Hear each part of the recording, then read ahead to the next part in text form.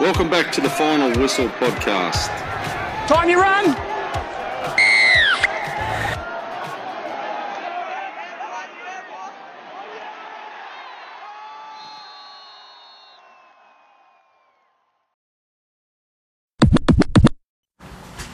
Welcome back, Final Whistle. Sunday before NRL kicks off. Trev, how are you, mate? Pretty good, Fyfie. How are you, champion? Mate, I'm alright. You know what it's like. Any time to do a podcast and have a couple of beers, it's always a good time. Dale is off making brownies, I think, Trev. Yeah, he has no brownie points to come out on Sunday. He'll be back on Wednesday, guys. He's only got enough brownies for a Wednesday. Moving on, mate. You were on, was it Club Trev last night or Footy and Frothies? Which one? I can't keep up. It's all part of the Big Gardens Empire, so yeah, no. You're becoming a sexy lady under 20 a lot, mate. Mate, yeah, no, it's pretty good working with the boys over there on the Club Trev podcast and the Footy and Frothies and all that. As I said, it's all part of the Big Garden Empire, which is pretty good. I heard that you got to be Trev by the name to get into the Club Trev Association. Not always, mate. Mate, moving on. Warriors, finally, they've been allowed to loan players on what I've read and believed to be a 4 to 6 week loan period. And the top three that are in their eyes is obviously Toby Rudolph and Ben Murdoch-Masila, because they're going to New Zealand next year, and then obviously Russell Packer, because there's a lot of good forwards at West Tigers and he hasn't been given much game time. What do you think in terms of, the Warriors? Obviously they've given up a lot of their sacrifices to come over to our ground, our land. They've been up at Tamworth for 2.5 weeks in isolation and training, and now they're at the Central Coast, and now they're at Terrigal. Is it about time the NRL was smart enough to do this? Yeah, mate, I think it's a good thing. They're loan players to them, because obviously with the bubble, the 30-player bubble that they're only meant to have, and all the injuries, why not help them out during this stage? Obviously, I know it's called a loan. Obviously, you've mentioned 3 players there. 2 of them are going to the Warriors next year.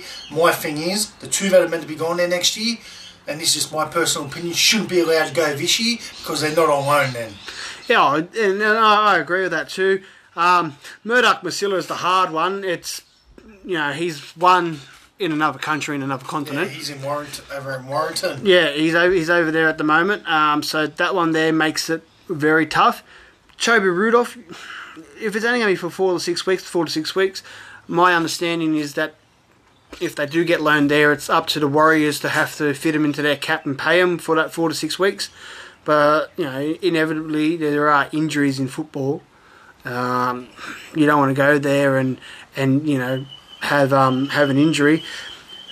Look, one person commented on our Facebook post about this the other day, saying that they've come over with 30 or 28. They've got a couple of injuries. They've still got 11 there. It's not the point. The point of the matter is under the COVID situation, the NRL have allowed clubs to carry 32 players. At the moment, Nathaniel Roach, who did stay behind but he's now over here, he's still injured. And there is no timeline on when he's due to come back because there's an indefinite injury. It's a day-to-day process with an indefinite injury. That's why it's indefinite for. You don't know how long. I think Fusatua's come over, but then you've lost Adam Kieran, you've lost Armour, you've lost... Who was the other one that they lost the other day? I can't remember who they lost the other day, but Ignatius Parsi went down in the pre-season. They've lost a lot of their top-line 17 players, and I guess having the extras is just in the safeguard. But if they're over here with 28 and everyone else has got 32, it's putting them behind the 8 ball already, isn't it, Trev? Oh, it is, and it's not just the players they're losing, it's the position.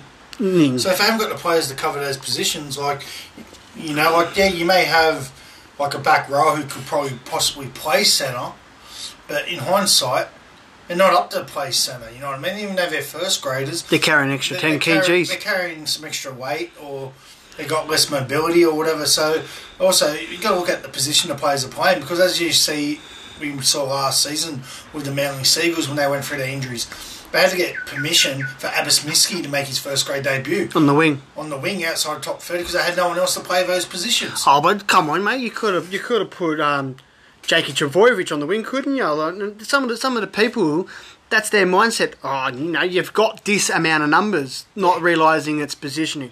On to the next one, mate. Grubb. It's finally been announced and settled that he will play for West Tigers in 2020. There was much talk that he was going to return back to the home club of Bulldogs where he made his debut. What do you see on that one? Yeah, mate, I just hope that he gets game time. So do I. Now, because if he doesn't get game time, like I know if I was Josh himself and his agent, I wouldn't be too happy. Yeah, well, you got to look at it. He's had a rough time at the Tigers. He's come there as one of the marquee players, being on the top of his game at Bulldogs, representing his state and that. And then he just gets crippled with injury after injury, and then he has the off-field saga, which rightly so he was in the right. And, true justice sets itself to be that way. Now you've got Benji back, and Benji's playing great footy. Luke Brooks, he seems to be carrying a few hamstring constraints, so maybe Brooks might, make way there if his injuries still continue. Benji go to half, and then Josh slips into 5'8", but he's spent the whole preseason at hooker, and then they get Harry Grant and Billy Walters in. So, he's a dynamite player. I reckon you stick Josh Reynolds in the forwards, and he'll still play hard. He's that type of player. Oh yeah, mate. He's just got one of those. He's not a big body, but mate, he's got a good mental toughness and a ticker. I know. Maybe they should loan Grubb to Warriors then. He can go play up there and play in the forwards because, as we just said beforehand, positioning. But you get players like Grubb who will play anywhere. As we did touch on this on Wednesday, Cody Walker, got the 2 weeks from the NRL, didn't appeal it, copped it on the chin. We won't touch more on that one other than it's down to Troy Duggan and I think Blake Taff, if Blake Taff's in the 32, to make their debuts in that position. Just also with that, Cody was also cleared by New South Wales Police of any wrongdoing as well. Yes, but that's been reported. But also the blackmail case is still open. They're trying to find out who was blackmailing him. Yeah. Move on, mate. Referees Friday afternoon decided not to go to arbitration. They have agreed to stick to the one referee, with the 2 referees now becoming touch judges. And Peter V'landys was on the Triple M's, I think, rush hour during the middle of the week. I listened to it. And basically, he said that if anything, it's going to make it a lot better because you've got 3 full-time officials, not, as he called it, casuals, part-timers that have other jobs, and they're coming to run the touch judges on the weekend. Even though, generally speaking, those touch judges, they still have to do their training outside. They still have to be at the peak of their game. Oh yeah, of course. One person I feel real bad for if he doesn't get a run, because I don't think there's enough full timers to be able to go across every game for a whole weekend, and they'd like to double up full timers on too many games. Would be Ricky McFarlane. He's about 17 or maybe 15 games now because he got the first two rounds. 15 games away from being in the 300 club, and I wouldn't want to see COVID-19 bring down his stellar career. He's been around for 11 years in the top grade. Yeah, he's been around a long time. 280 odd games in first grade level. So I hope that when the referees commission or referees appointments board are looking at what part-timers they're going to keep if they need any. I hope Ricky's name is at the top of the list there so he can join that 300 club. It's a very elusive club, whether you're a player or a match official. And then broadcasting, mate. The broadcasting deal is set to be announced probably by the end of today. It was meant to be done by the time we start next week. Fox Sports and Channel 9 are in a predicament where they want to set the terms because there's no other revenue coming in for the clubs other than merchandise at local stores. What's your take on this? Oh, mate, I just think with the broadcasting deal, like what I've read and been told, that V'landys has got because there's still a couple of years left on the current one. Yeah. So he's got extra money for the last couple of seasons, but an extra then done another 4 years after that to take it out to another 7 seasons. So that's pretty good for a double dip on the last 3 seasons of the contract. Good on him. Mate, Channel 9, as Nick Politis been quoted during the week saying it's not a draw. It's not a draw. It's a TV schedule, and it's right because it's a fact that Channel 9 gets their pick of the games, and Fox gets the rest. Yeah, and it's always been like that when they both. Well, you look at it. You look at it this year. Gold Coast Titans only have one free-to-air game. Yeah. So if you're a Gold Coast fan, you don't have Foxtel. You got to rely on Triple M, ABC, 2GB to listen to your team. You don't get a visual sighting of your team. No, that's right. For only one game out of the 20 games that they've got. And then you have teams like Brisbane, and geez, I roll my eyes. Every Thursday night. Thursday, Friday, they never play Saturday or Sunday. And it's always a Channel 9 game because it's up in Brisbane. Yeah, and it's TV ratings. There's 2 other teams in Queensland that can have a Friday night game. Yeah, definitely. And like even during the week, Ricky Stewart came out, blasted the new draw, or more so the TV scheduling. Yeah. Because Canberra have lost 5 free-to-air games now. Yeah, so would we, moving forward, if you were in Peter Volandi's shoes, would you make it that it's got to be guaranteed that each club get at least 5 free-to-air games, whether it be a Thursday night, a Friday night, or a Sunday afternoon? There's 3 games a week there, or would you then open it up to possibly another TV channel coming in to take another couple of games to then get more free-to-air games? Mate, I think if I was Peter Volandis, I would be saying to Channel 9, each club must get at least a certain amount of free-to-air games. For the main purpose being is that, and I mentioned this on Serious About Rugby League the other day when we were talking about the salary cap, and I mentioned the TV deal over in Super League. I know it's completely different over there to here, but same theory in that if I'm the CEO, say for example of Coca-Cola, and the Gold Coast Titans come to me and say, we want you to be our main sponsor, our major sponsor on our jersey, I'm going to be like, how much money are you asking for? Just hypothetically, they say $1 million. And I'm going to be like, look guys, you haven't had too many free-to-air games though. So why would I want to give you $1 million? I'll give you $750. But if you got more free-to-air games, I'll give you that extra money. So the clubs can up their money if it's on free-to-air, because more people will watch free-to-air than Fox Sports. Well, you look at it, everyone's got an antenna. Not everyone's got a Foxtel box, and that's another great point there in terms of your deals and whatnot and your bargaining.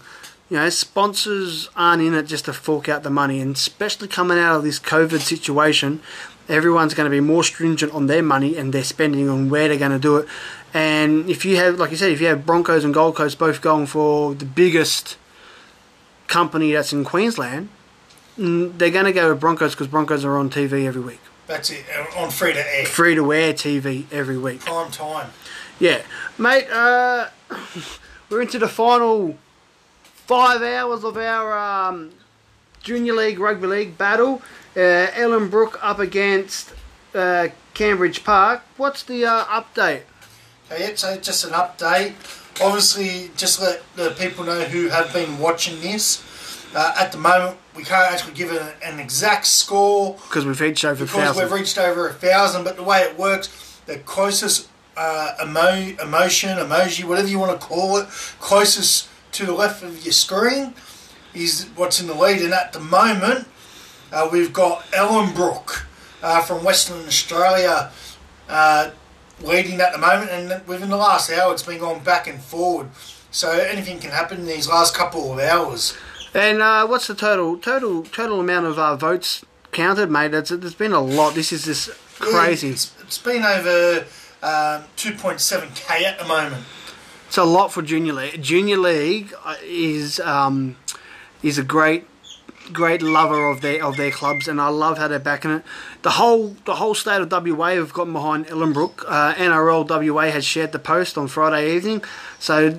You know, it's the whole of WA up against basically the whole of New South Wales But if you have a look on some of the votes, there's some cheeky people who are going for Ellenbrook definitely. in New South Wales. Even in Penrith district alone, mate, some have gone to cheeky on Cambo and they've gone over to Ellenbrook. Oh, definitely, mate. I've seen some of the names that popped up for Ellenbrook. You know, and 9 times out of 10, it's probably because they don't like Cambridge Park, for whatever reason. But, you know, it's just part of the rivalry. And obviously, I've seen some banner going on between some mates saying, hey, what are you doing? I play for Cambo. He goes, yeah, but, you know, I've got to show some support for the underdog. Because everyone's got to remember, throughout all of this, Cambridge Park were just getting high numbers. Above 600 they average throughout their whole competition. Yeah, high numbers, and not many other teams were doing that. But now we're getting down, as we know, we're in the grand final. Ellenbrook's getting these big numbers. Yes, they got all of WA behind them, and then you got people who probably, as what I've already mentioned, don't like Cambo, so we'll go for Ellenbrook because probably Cambo probably beat their club in the junior rounds. Yeah, mate. Looks like we might be road tripping later on this year. I reckon there's a lot of support all over, which is really good for us. So we might have to go and do a weekend over in WA and visit a couple of these grounds. I reckon. What do you reckon, mate? Oh, mate, I reckon WA will be good, and we can go fishing over there as well. Good fishing. I hope Dale's got enough brownies for that one, but mate. Just also, while we are talking about WA, to our WA listeners out there, I know at the moment you're expecting a major storm to hit you very shortly. Stay safe, secure everything that's not secured, and I just hope no one gets hurt over there. Yeah, secure your beer fridge and make sure it's full. That's how I'd be going through a mad storm. Mate, we'll move on. We got more pressing things.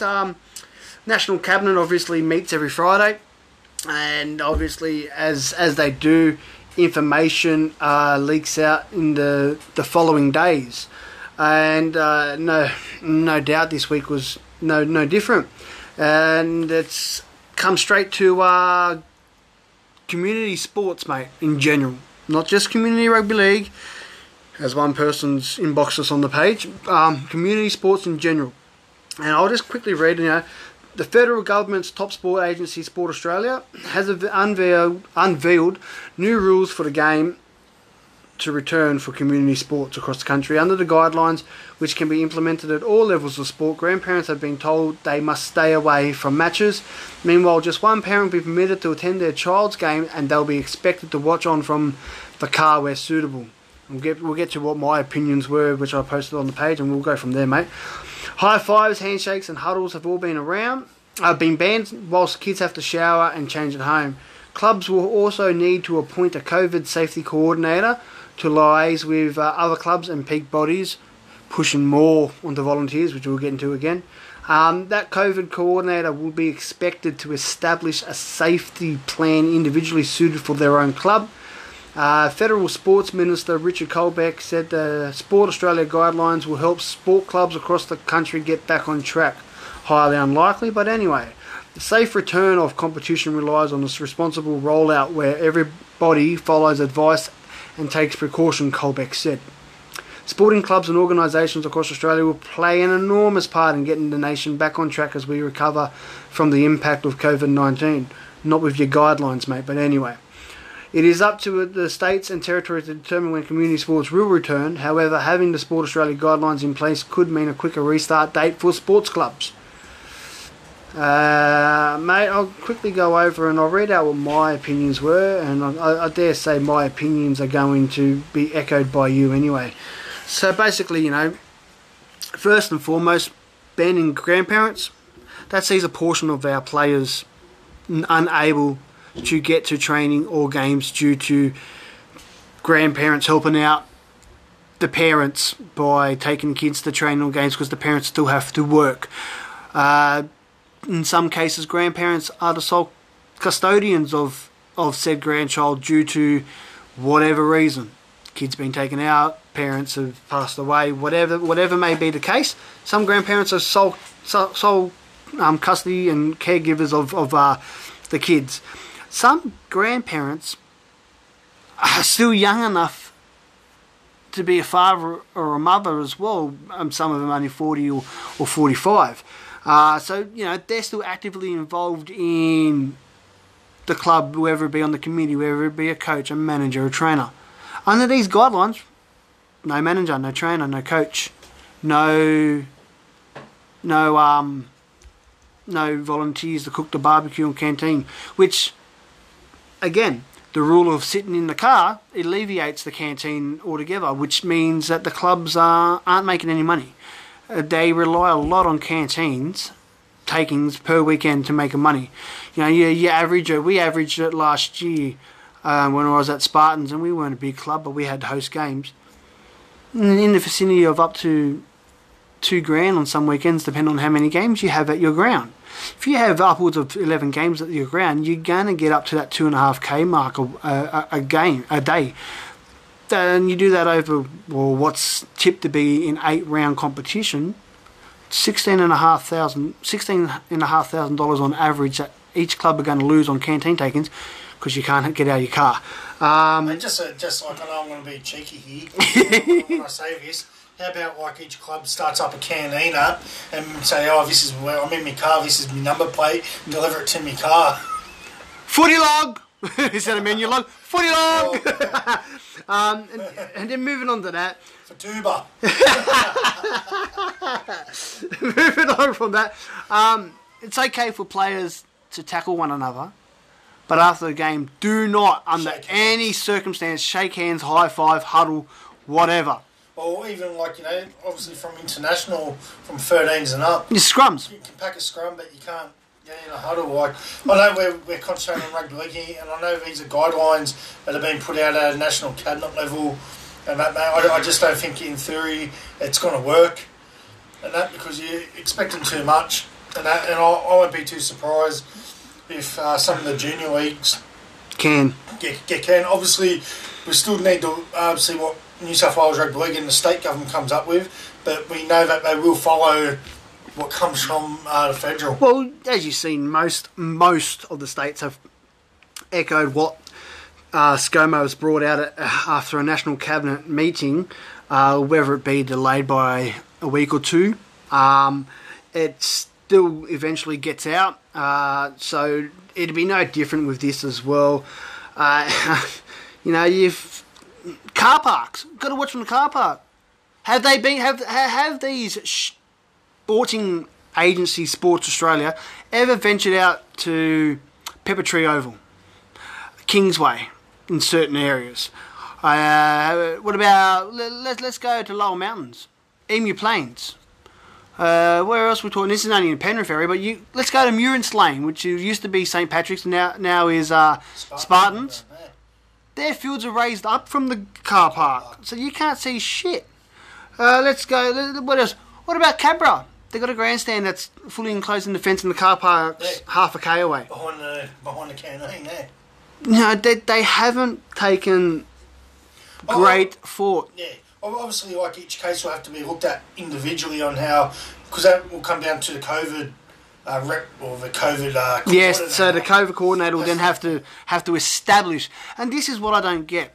They want a COVID-19 coordinator to effectively do what is a full-time 38-hour-a-week job. They're going to have to initiate a COVID-19 safety coordinator. Then that COVID safety coordinator has to then individually establish a safety plan for their club. They probably have a 10-step process they've got to follow. But what happens if they make that COVID plan? They send it back to the authorities, and the authorities go, it crosses this one, crosses this one, crosses. So your plan only ticks 1 out of 10. You can't host games. Your club is not playing this year. What's that gonna set? It's gonna set up a shit fight moving forward. It's gonna open up a can of worms. Now, obviously, most clubs should have a risk analysis or a risk person does all their risk management. So that person will probably end up taking on the COVID stuff. But again, not every club would have someone in a position, because again, it is a full-time job, and definitely, like, you know, if you got to write up a planning to pass on to the authorities, yeah, you know, and if you've got a full-time job, because like quite a few of these people are essential workers, they're not ones who have been laid off. No, and then you look at that as well. Can you tell me what the average number is in each committee that turn up week in, week out? Mate, I'll be honest, not all of them. I can count on both hands how many people are legitimately there week in, week out at each club. And that's not a lot. I've only got 10 or 8 fingers and 2 thumbs, but I've got 10 digits here. There's not many that would turn up week in, week out, and then, you know, have to do some you know, secretary, treasurers, you know, dealing with money and that, and then have to go and sit down and do this as well. I don't see. Look, it's a good idea, but I don't see how effectively it's gonna work. Having the struggles that most clubs have on attracting, retaining committee members on a yearly basis. We'll go into some of the comments, mate. Like, there's been over 150 comments, or even 200 now. There's a lot of people saying that their kids won't play this year. They can't see them playing. There's a few saying that you know, the inconsistencies with the government are strife again here. We've been allowed to tackle but can't handshake. You know, parents having to sit in the car and whatever else.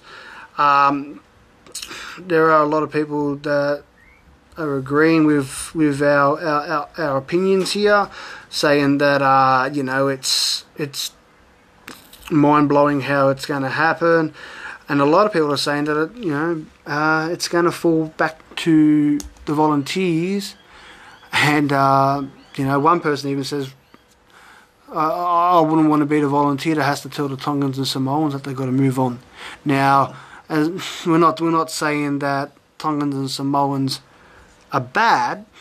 It's just hilarious that someone had mentioned that, and you know, a lot of crowd control is hard in its in normal days.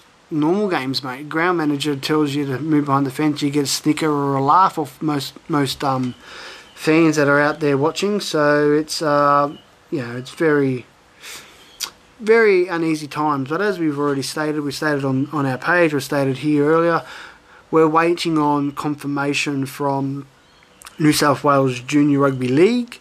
However, if these guidelines are implemented by New South Wales Rugby League, it'll be hard to see how many competitions do go ahead. I can almost guarantee that most country rugby league competitions would fall to the wayside for this year, and that's where TFW Summer Nines enters the equation. Trev. Summer Nines, TFW Summer Nines. So what we're looking at doing here, guys, is we're going to run a 9-a-side competition. It will be the club. It'll be a club thing. You'll have to play with the players that were registered to your club or were going to play with your club this year.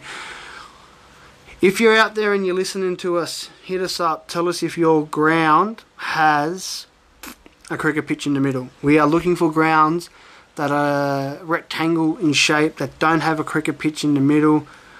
We're willing to set this up out in the bush as well, where metro teams will come to the bush. It's going to help you with your tourism, your money into your local economy. It won't kick off until late October, where most restrictions will be lifted. So, look, hit us up, guys. Let us know if you are interested in the Summer Nines. Yeah, guys, the Summer Nines, it's like, you know, obviously there's still a lot of process that has to go into place to get approval, but we're throwing it out there now for interest, because obviously it will help us when we put the proposal forward. And thank you for listening to our 30-minute edition of The Final Whistle. We'll be back Wednesday, full round 3 preview. We're going to chat with Shannon Gallant, Mighty Mouse. He's still running around in Sydney Shield. And we'll get some mad stories from his time at Tigers and at North Queensland. And his son Preston will be in our Look Long, Play Short Junior League player chat. And just a quick update, Ellen Brooks still in the lead. Ellen Brooks in the lead as we go off the air on the podcast. Have a good Sunday afternoon, guys. Thanks for listening. Let's go crack some beers, Trev.